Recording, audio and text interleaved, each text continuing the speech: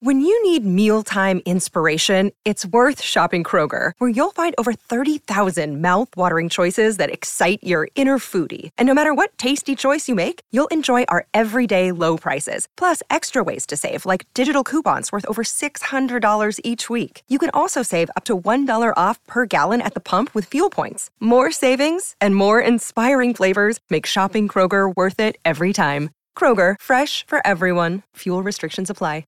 Man, it's Thursday, AFL Thursday, and can't wait for your analysis on another two teams, all thanks to Toolkit Depot, your one-stop shop to get back on the tools. New year means new gear at Toolkit Depot.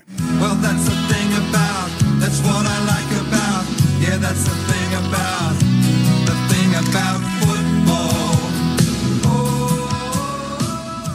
football. All right, the first team.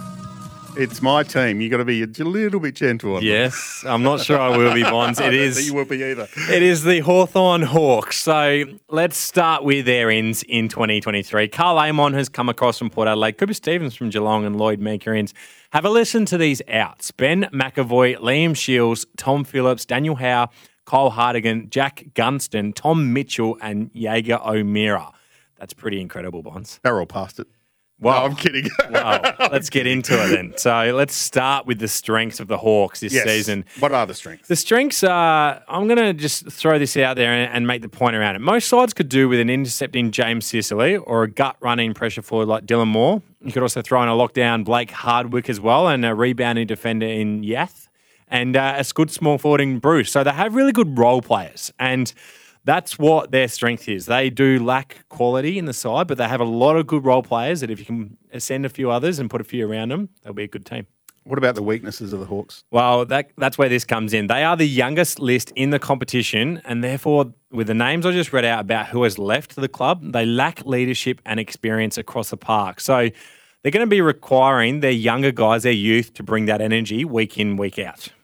The pressure gauge for the Hawks. Yeah, the pressure gauge for the Hawks is absolutely zero. Now, the point with this is, I just mentioned those names. After an off-season where you let Gunston, Mitchell, O'Meara walk to other clubs, and then McAvoy, Shields, Phillips and Hartigan all leave your club, it is a complete and utter rebuild at Hawthorn, and there is no expectation for this season. Correct. Who needs to perform for them to, I guess, beat those expectations? I'm going to throw one at you, Bonds, and I'll be interested to see if you agree or if you've got one for me being a Hawthorn man. I'm going to say James Worpel. Now, the reason I say James Worpel is he won the best and fairest back in 2019 in just his second season, but he has struggled to replicate that form since.